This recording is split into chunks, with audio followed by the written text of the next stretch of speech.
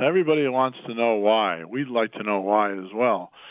And obviously each one of these things is a little bit different, but generally speaking, the number of total crashes this year is up. The number of deaths at this point, unfortunately, is also up. We're seeing on our roadways. Traffic volumes are up. So you can say that at least some of this is related to more exposure. I should also say that the DNR tells us we had a pretty mild winter from a deer point of view, and so the deer population is probably up as well. So, I mean, those are probably the factors that you want to look at to explain an awful lot of this. When do these crashes most commonly happen? Well, you have to look. We have to watch all the time. To be honest with you, I see deer in my neighborhood now all the time, but a lot of them occur. Most of them will occur between dusk and dawn when the deer are more active. And, of course, they also tend to happen more this time of year, October, November, and December, because this is when hunting season usually starts. Hunting season, it's mating season for the deer.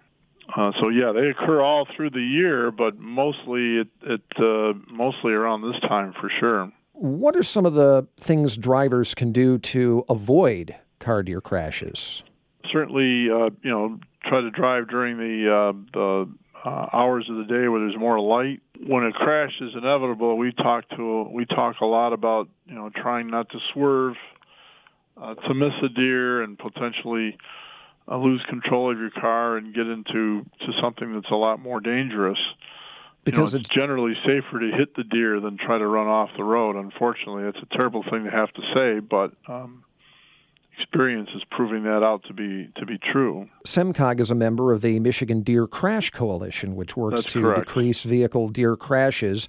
And people can see data online at SEMCOG's crash data webpage, as well as the vehicle deer safety page. What is the benefit of being part of that coalition?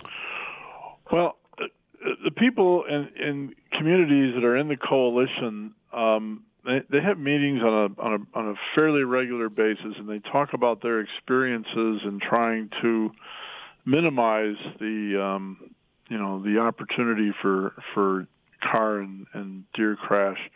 They look at specific locations, and they look at what can be done, if anything, to try to minimize that risk. Whether it's putting up reflectors or just looking at specific geography of where these things are occurring. So there's a lot of discussion that goes on. Different communities have tried different things and are using different policies in order to try to minimize the risk.